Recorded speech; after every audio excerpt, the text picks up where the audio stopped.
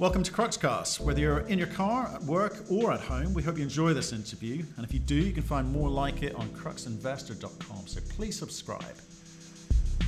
Hi, this is Oliver Turner, Executive Vice President of Corporate Development from Karora Resources. Karora Resources is a 100,000 ounce year producer in Western Australia with 2 assets feeding a centralized mill. We're a couple weeks away here from a major growth plan announcement, which will be expanding that production basis, and we're excited to deliver it. Hello, Oliver. Long time no speak. How have you been? Fantastic. How are you doing, Matt? Yeah, good. Well, it's been a while since we caught up with Karora. We spoke with Paul back in February. Except he's now shot off to Australia, family and all. Right. Yeah, that's right. He shipped all the kids down there with him. It was a very significant move. I mean, if you look at what he did at Klondex with moving his family to Nevada to focus on building out that company, this is a very similar story here. The impact of him being down there has already been tremendous, both from the operational perspective and our Perth office. In fact, I think you'll have a chuckle when he hears this, but they had to drag him kicking and screaming out of the mines the first time he was down there. He was very happy to be down there talking to the miners at the face. That is what he's done at the beginning of his career. And at the Karora Room, he is an operator. So great to have him down there. The impact has been tremendous. And I think it's going to translate into a lot of value for shareholders this year. Right. We can expect to see it like a slight fall in production on that day, can we? Yeah, that's right. A couple hours there where yeah, exactly. Guys away from the face, yeah. Have to play catch up. Okay, so, but in all seriousness, so, Paul's made a big commitment to move himself and the family over. That's a big deal. So, what exactly was he trying to solve by doing that? I don't think the market really minded, but he obviously saw the need to do it. What was he going after? Yeah. Absolutely. So look, with what we've been putting together over the last 7, 8 months, which is obviously the growth plan that we're going to be announcing before the end of the second quarter here, there were a lot of moving parts that needed to be pulled together. There's a very serious expansion, particularly at Beta Hunt upcoming, and Paul is a mining expert. So him being there locally on site where he can be at the assets every 2 weeks for multiple days really will make a difference in terms of our execution. Now, if you think about him and Graham alongside each other, having those two execute this plan across multiple assets will ensure not only that we execute, but that we execute very, very well. So we've been talking to a few Aussie companies in Western Australia, and some of the problems that they're seeing is around labour shortage and getting assays back, and getting the equipment to site and keeping it there. And the labour shortage itself has an impact on the fact, where you might set out to do 2 shifts a day or sometimes even 3 shifts a day. Some companies are only able to do 1 shift a day. So what are you seeing out there? Yeah, so I mean, you're spot on with those comments, and we are not immune to those. We are in Western Australia. With respect to COVID-19, the borders are still, broadly speaking, closed there. And what that means is that about 40% of the workforce that works in the Western Australian mines actually comes from other parts of Australia or just outside of the country. Now, if you have a 2-week quarantine required on both ends of that travel, obviously it means that predominantly that 40% workforce stayed at home. So what that's created, the environment inside of Western Australia is a highly competitive market for talented and skilled labor. On top of that, what you've seen is the iron ore industry has simply been nothing short of explosive in Western Australia. So they are poaching a lot of strong technical talent from other areas of the mining sector, which means, of course, that we have to compete with them. And what we're doing is pretty innovative. We're not only competing, obviously, with remuneration, which does matter, but also other aspects of the story, of telling Karora's story, of getting them to be owners in the business, of doing other things such as this net zero initiative that we just announced a couple of days ago, which I'm sure we'll talk about later. So really making them proud to work at Karora is very, very important. Now, Graham did an amazing job last year securing a lot of our employees to longer term contracts,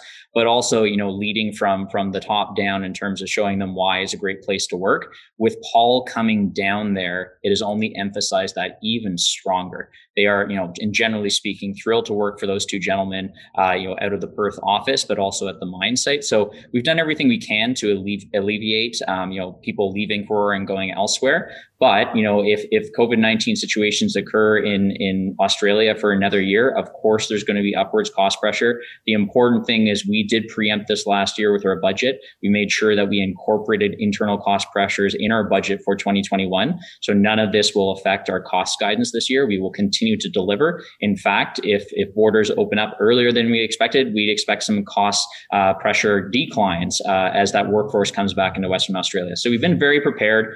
Nobody's immune, but fortunately for us, Karora has been an unbelievable place to work over the last 2 years, and is definitely recognized at the mine phase 2.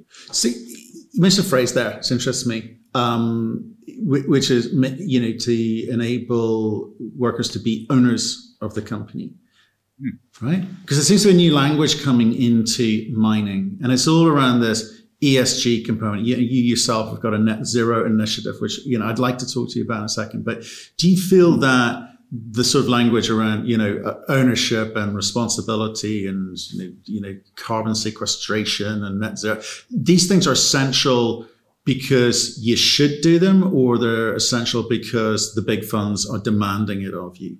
I think the answer is both. Absolutely. You can look at this through either lens. I think the reality as well is that, as we move through the 21st century, this is a global challenge. It's a global topic.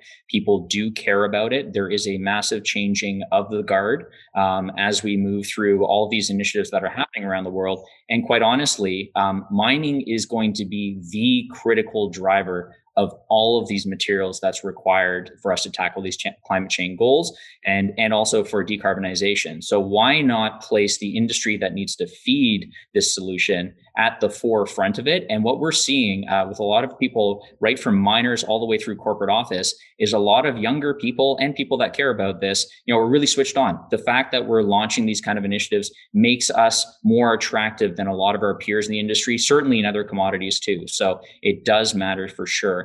The second half of your question, which of course is very important for stakeholder and shareholder return, is the fund flows. It is unbelievable what's happened in just the past 18 months. Look, last year we saw $151 billion flowing into ESG focused funds and ETFs globally. $70 billion of that was in North America alone. So what used to be a nice to have is now becoming a prerequisite for investment from the world's largest funds.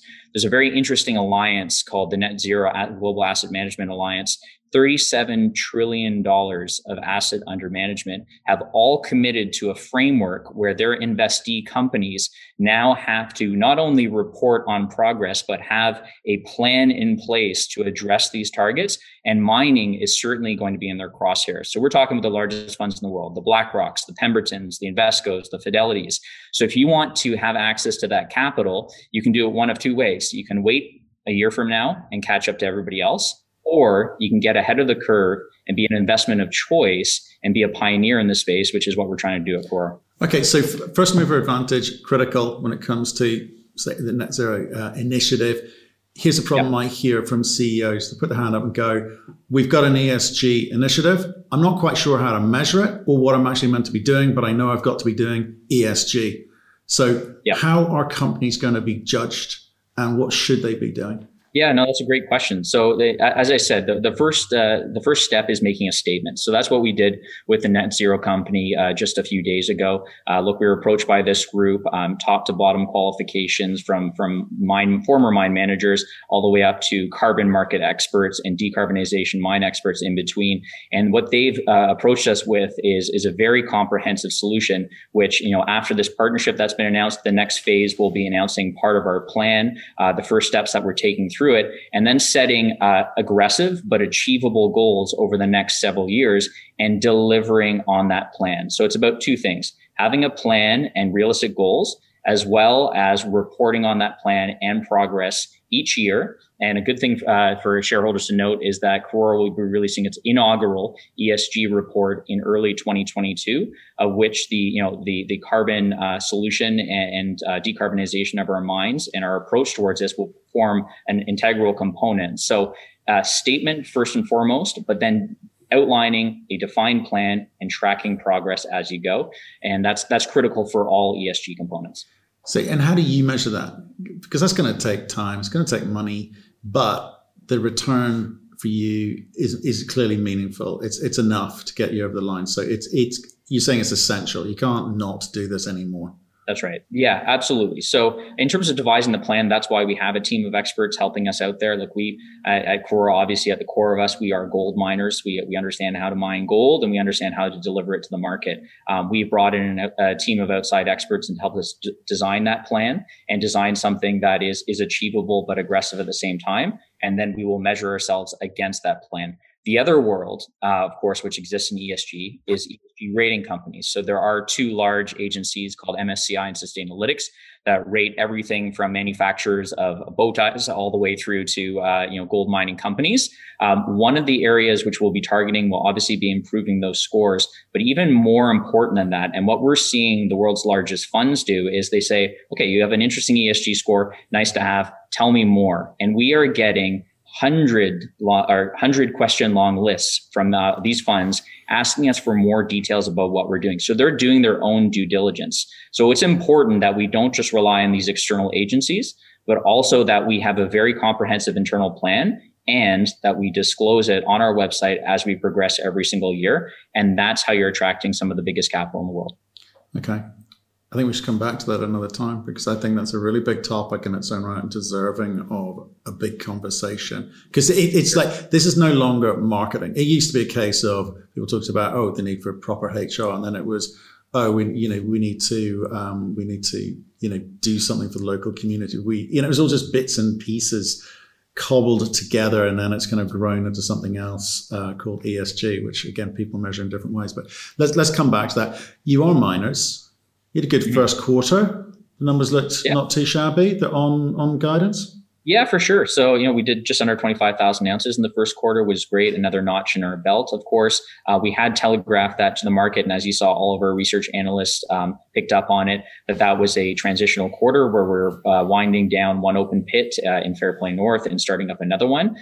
Very importantly, moving over the course of the year, what you're going to see sequentially is a quarter over quarter improvement in grades and ultimately in ounces as we deliver, as we mentioned with our guidance last year, a stronger second half of the year versus the first half of the year. That's coming from several projects which are coming online in the second half, which we can discuss in a little bit from now. But it was a great start to the first quarter, as was acknowledged by all of our analysts, and not the least of who actually just last week we had Scotiabank launch coverage on us. That is our first major bank that launched coverage on us. So we're thrilled to have Ovais and Eric working with us. But yeah, it was a great start to the year. Second quarter, obviously can't give you numbers, but we've had a very strong second quarter. Things are going very, very well, and we're excited to deliver that to the market as well. Okay, last time when I spoke with Paul last, he sort of indicated this year is about getting everything in place. You mentioned increasing grades across the board. You've got a number of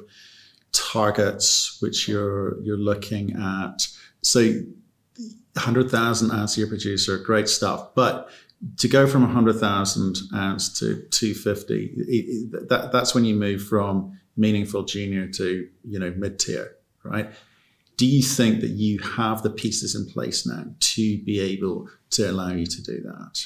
Yeah, so we've been working on that very hard for the better part of 9 to 12 months. A lot of engineering work.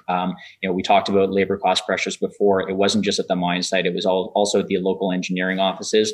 So we've worked very hard to put that together. Of course, we've stated that by the end of the second quarter, we will be announcing our growth plan. And we're very excited to announce that to the market and to our shareholders. That is going to elevate us into the next category. Can't wrap numbers around it as it states right now, but a lot of Paul's work is arriving in Australia, making sure that we've got everything in place to execute on this plan. And it is going to take Karora overall to the next level. Okay, well, talk to us about that because I'm interested. You're going to release a growth plan. Mm-hmm. So what's going to be in it? You can't give us numbers. Yeah. What's going to be in it?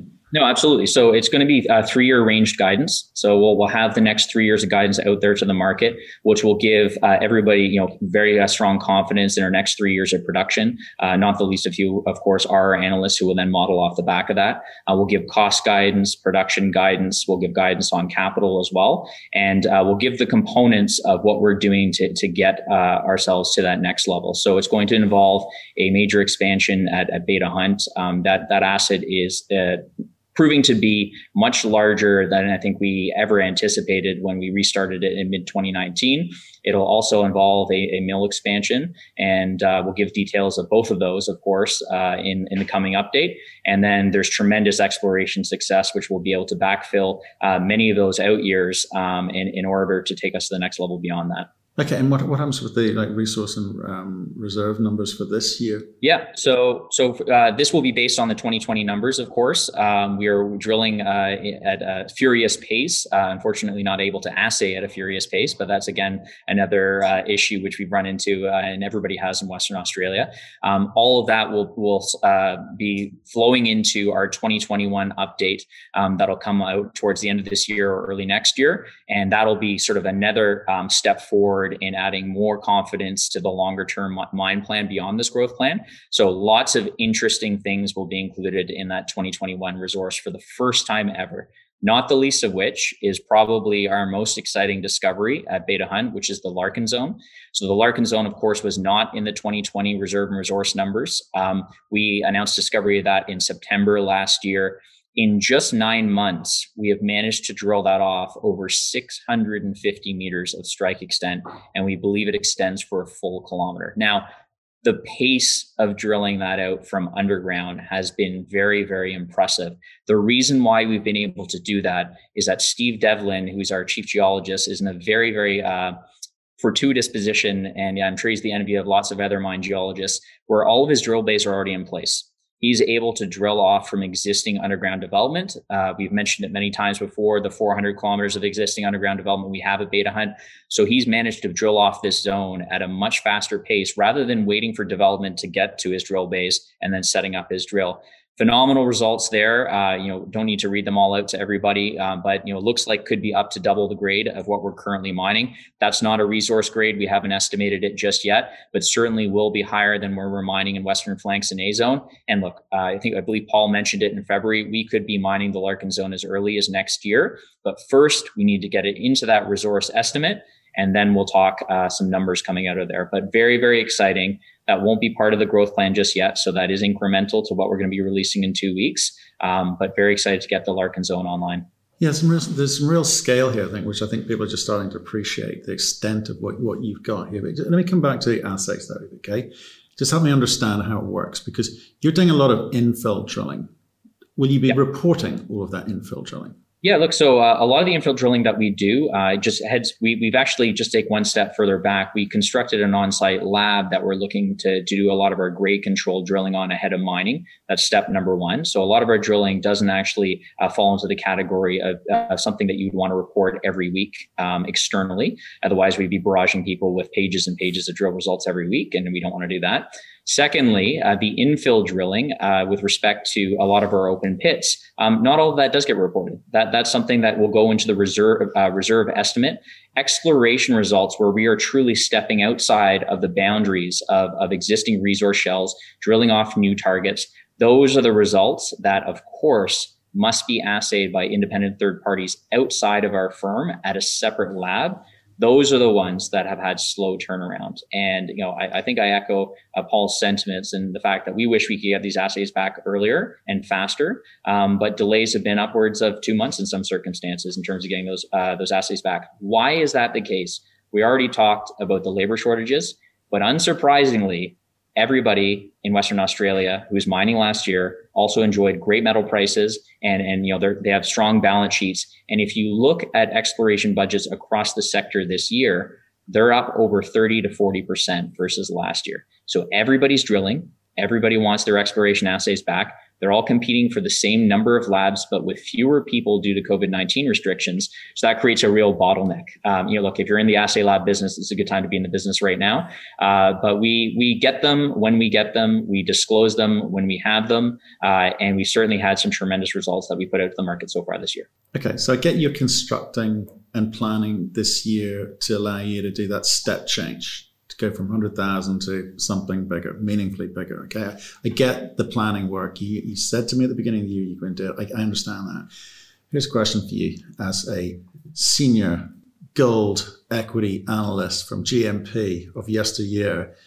if you're analyzing your company based on the 100,000 ounces, not all the land that you've got, the exploration, just on 100,000 a year an ounce producer, how much of your current value should be attributed to that in relation to, say, your peers? Because let's get your view first. Yeah, for sure. I mean, that's a really good question, actually. I'm glad that you asked that. I obviously spent 6 years at GMP Securities as a research analyst prior to this. And when you look at, true fundamental analysis from the bottom up, which is what, our research analysts that cover us do a great job of doing. If you look at us as a 100,000 ounce producer and said that we were going to be 100,000 ounces a year for the rest of this company's lifetime, which is obviously not the case. We trade at somewhere between a 0.6 and a 0.7 times live NAV, right? The average of our peer group is somewhere around that same number. So we are, for all intents and purposes, maybe slightly undervalued for a 100,000 ounce year producer, but not by much. But the key here is that we are not going to be a 100,000 ounce a year producer for very long. Paul mentioned it before, we're setting ourselves up for this growth plan. And when we put out that growth plan and the market is able to digest that, to understand it, we get out there, we market our institutions, we get on channels like Crux to talk to our retail shareholders, and we help people understand what we've rolled out over the next 3 years.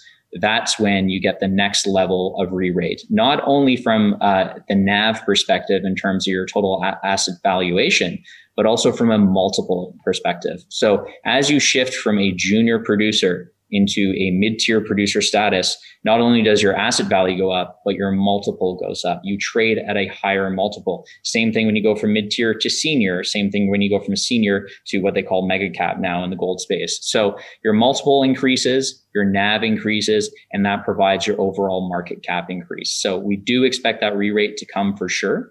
But very importantly, when you look at valuation, you need to look at true fundamentals. And that's what our research analysts do. That's why they spend hours and hours building these models and value us based on every news release that we have out there. That's the way to value a company. Okay. But if I look at some of the assets which you haven't talked about today, like Two Boys and Spargos and Aquarius, and obviously you mentioned Larkin and Beta Hunt there already.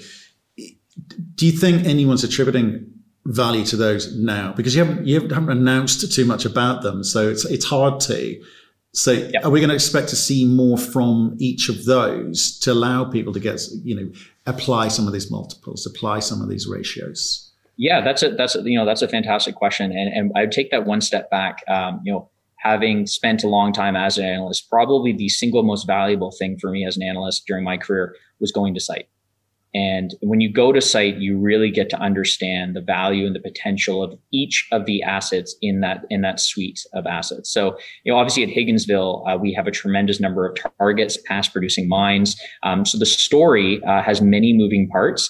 Unfortunately, due to COVID-19, of course, we haven't been able to have analysts down to site. So, of course, we're having conversations with them. They have access to management teams. But for them to really, truly understand and crystallize that value, you can never, ever overestimate the value of a site visit. So one thing I'm personally very excited about is when these restrictions do open up, is getting all of our analysts down on site for another refresher on a site visit perspective. And that will crystallize value that maybe we even wouldn't attribute in our valuation. With respect to where we are today, as Spargo starts to deliver in the third quarter, as Aquarius comes online, as Two Boys comes online, as people get to better understand Mount Henry, all these areas, and not the least of which we should definitely talk about is the nickel potential at Beta Hunt. As all of that stuff is able to be crystallized, you will see more of that flow into their net asset value valuations, increasing that denominator and ultimately increasing the value of the company. Well, here's the thing. I'm going a bit old school here. It used to be about making money. Companies used to be about making money, right?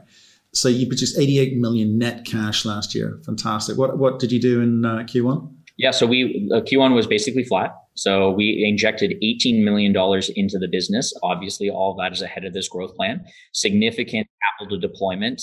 Some of that went into equipment. Some of it went into our phase 1 mill expansion, which is already underway. By the way, tracking well ahead of schedule. We expected to exit the year at 1.6 million tons per annum. We'll probably deliver that in the third quarter at some point. So tremendous work by the operations team there. So invested in the business. Q1 cash was essentially flat, but obviously as we scale forward, we'll generate more cash as well. One of the other key things to remember as well is that this growth plan, of course, requires cash. So the cash that we put on the balance sheet last year and that we continuously built up quarter after quarter, you can do one of two things with cash. You can spend it now and have to finance later at potentially unforeseeable terms, or you can hold on to that cash, make sure that your capital allocation decisions are made with understanding what your future needs will be, which of course is this growth plan coming up. So we're excited to deploy that cash into our growth plan and make sure that we have absolutely no funding gaps for what's coming down the road. Brilliant. So how much of the 88 are you allocating towards the growth plan? Are we spending it all?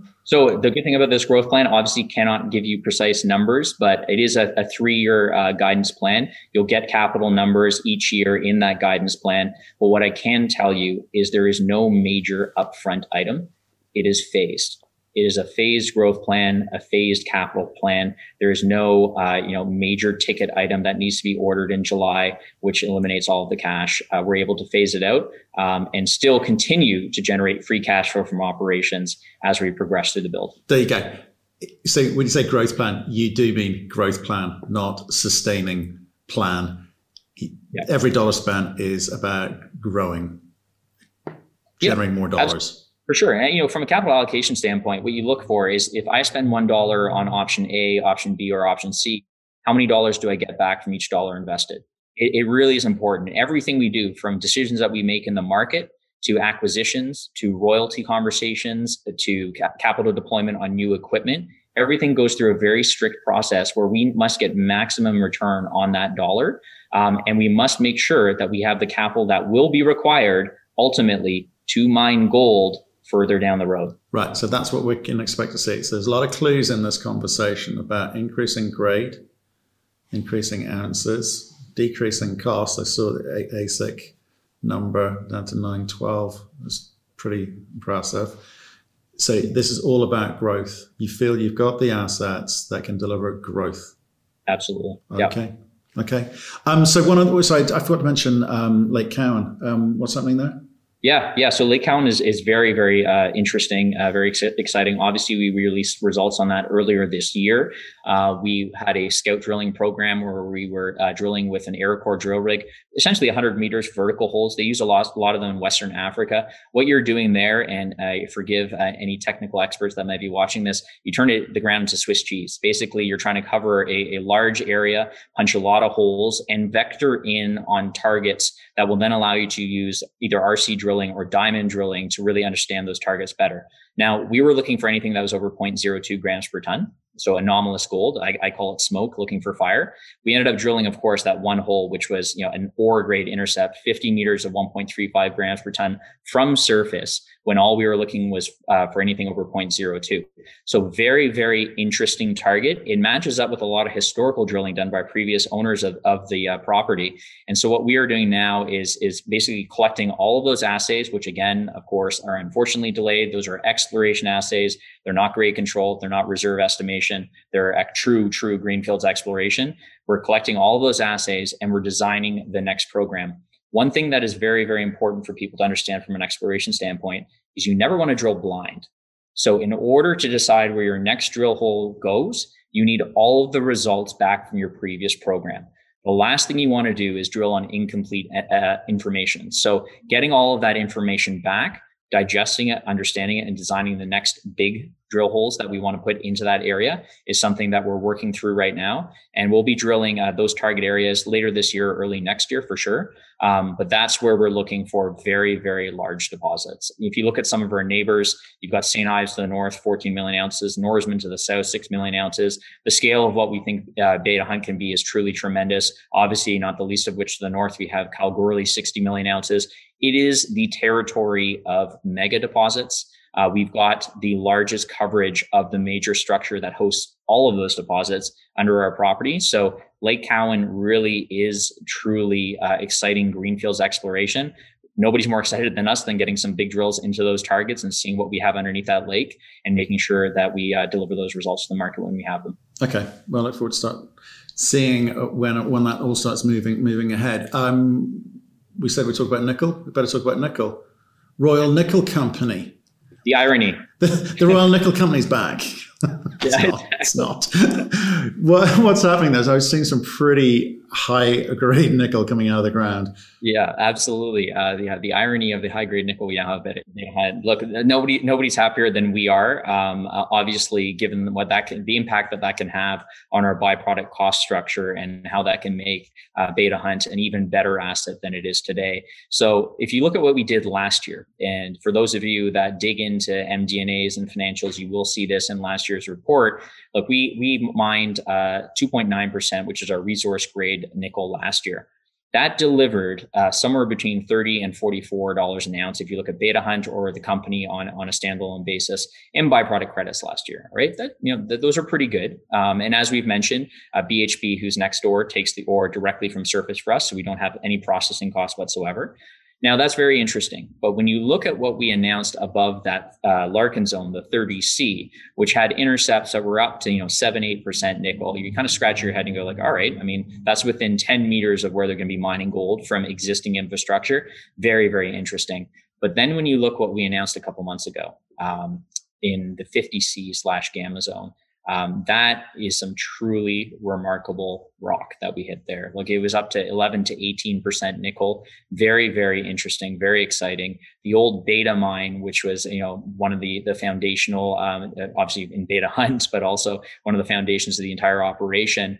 They mined a lot of high grade nickel from there. Not saying it's another Beta mine, saying it's very interesting, looks very similar. We now have a dedicated nickel team on our exploration side. So we've got several geologists who are focused purely on nickel now. Their objective is to drill off both those major targets, ring them into some form of resource by the end of this year, and then wrap a mine plan around them. Now, if you read between the lines here, I did say that we're working on that now. That will not be part of our growth plan that we put out in the next few weeks here. It's not going to be part of that 3-year guidance today. But as we get more information and as we understand what we're sitting on top of there, we'll obviously incorporate that in future updates. Hopefully by the end of this year, we'll have a better picture of what we can do there. But that is on top of the Larkin, on top of the higher grade nickel, 2 incremental projects that we can improve on what's going to be an impressive growth plan already. But you must have sort of sense of whether that's going to be nickel credits or it's a resource with a separate project, and therefore, what can you do with it? Yeah. I think it's important. I mean, look, while the nickel and having high grade nickel is absolutely fantastic, and we're thrilled to mine it, basically from the same infrastructure that we're mining gold. Ultimately, we are a gold company, right? We are focused squarely on gold. We are growing gold production. We have an enormous gold bearing property, which we need to explore more fully. So we will always be a gold company. But you look, if we have some very material byproduct credits from nickel, I don't think anybody will be complaining. We will never be a nickel company with a gold credit. It will always be the other way around. We're focused on that sector and that sector specifically. But having that, let's call gold price hedge, a natural hedge built in by having these nickel credits, is something that will serve us very well. Look, I think all of us are pretty constructive on the gold price in the near and the medium term, despite even what happened with yesterday's Fed announcement. I think we're all very, very constructive. But should gold roll over, to materially lower prices in a year or 2 or 3 or 4 years from now, we have that natural built-in hedge, the byproduct credit, that buffers us from basically being 100% exposed to gold. So very nice to have. We will continue to build it out. We have a separate team focusing on it now. We'll get a mine plan together and better understand what we can get from there in terms of numbers towards the end of the year. But first and foremost, a gold company, and we always will be. Yeah, it's interesting you say that because, especially in light of the conversations around, the like net zero and the ESG with the big funds and so forth, You've fundamentally changed this. We talked about in 2020 about you being the turnaround story of the year. This year is a building year, setting the scene, setting the stage for this step change in the business. And you've got you're up to 55, 60% institutional now, right? From, 5 or 10 when we first started speaking. So a lot has changed. Do you think people have now bought into and give you credit as a company for the way that you've done things? Or are you still getting advice from the sidelines about, you should have done this, should have done that? I mean, what do the institutions say, for instance? Yeah, no, that's a great question. And I think what you said is really important. So look, we have 7 quarters under our belt from essentially going from inconsistent production previously to the acquisition of the Higginsville mill to now 7 quarters of ounce delivery. And we won't rehash all of the things that happened last year. Our investors are very well aware of them.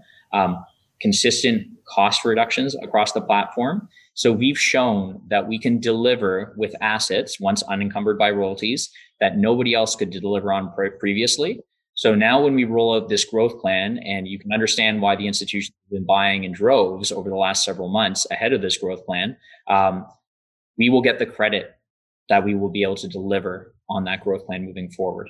Paul's relocation to Australia and his experience as an operator, as a mine builder, is giving additional sort of strength behind what we're going to be delivering. So the answer to your question is absolutely yes. Everybody has been very, very impressed, obviously happy with their share price returns on a relative basis compared to the GDX versus where we were in 2019. But I think we will get the credit for what we're going to put out. People will believe it. It's got some solid engineering behind it, and we're excited to deliver it. So do you think that, without mentioning the Fraser Institute, please, do you think that being a gold-focused but single jurisdiction company, do you think, are you mitigating that by having multiple targets, or is it in the works, or is it in consideration that you may have to mitigate the single jurisdiction risk in other ways? Yeah, no, that's a good question. I mean, WA has been both the best place and a challenging place to be over the last year. We already talked about, the COVID-19 and labor challenge part of it. However, when we talk about mining country, and when you think about the United States, you think about Nevada. Obviously, Paul and the team have a lot of experience there. But when you think of Australia, Western Australia is mining country. Look at what happened in the last year there. So, without mentioning the Fraser Institute, Western Australia actually exited last year with a budget surplus. Why did they have a budget surplus? Mining. That 2.5% state royalty actually delivered a budget surplus in a year where all other businesses were squashed. So it is an unbelievably pro-mining state and an unbelievably pro-mining country. So it is a fantastic place to be. We have a diverse range of assets in that country. And if we ever did leave Australia and decide to look somewhere else, we would never want to dilute the jurisdictional quality. We want to give investors a pure play gold vehicle in what I consider to be the best place to mine gold in the world. Fantastic. Oliver, good to catch up. Good to have you back in the country as well. And hopefully we're going to see Paul in a few weeks, I think, post growth plan announcement. That's right. Yeah, he'll be delivering the next update and is excited to do so. Thank you for listening. If you've enjoyed the interview, why not subscribe to Cruxcast or our website, cruxinvestor.com, and of course our YouTube channel, Crux Investor. Plus you can catch us most days on Twitter and LinkedIn. We really love getting your feedback, so please keep it coming, and we'll speak to you again soon.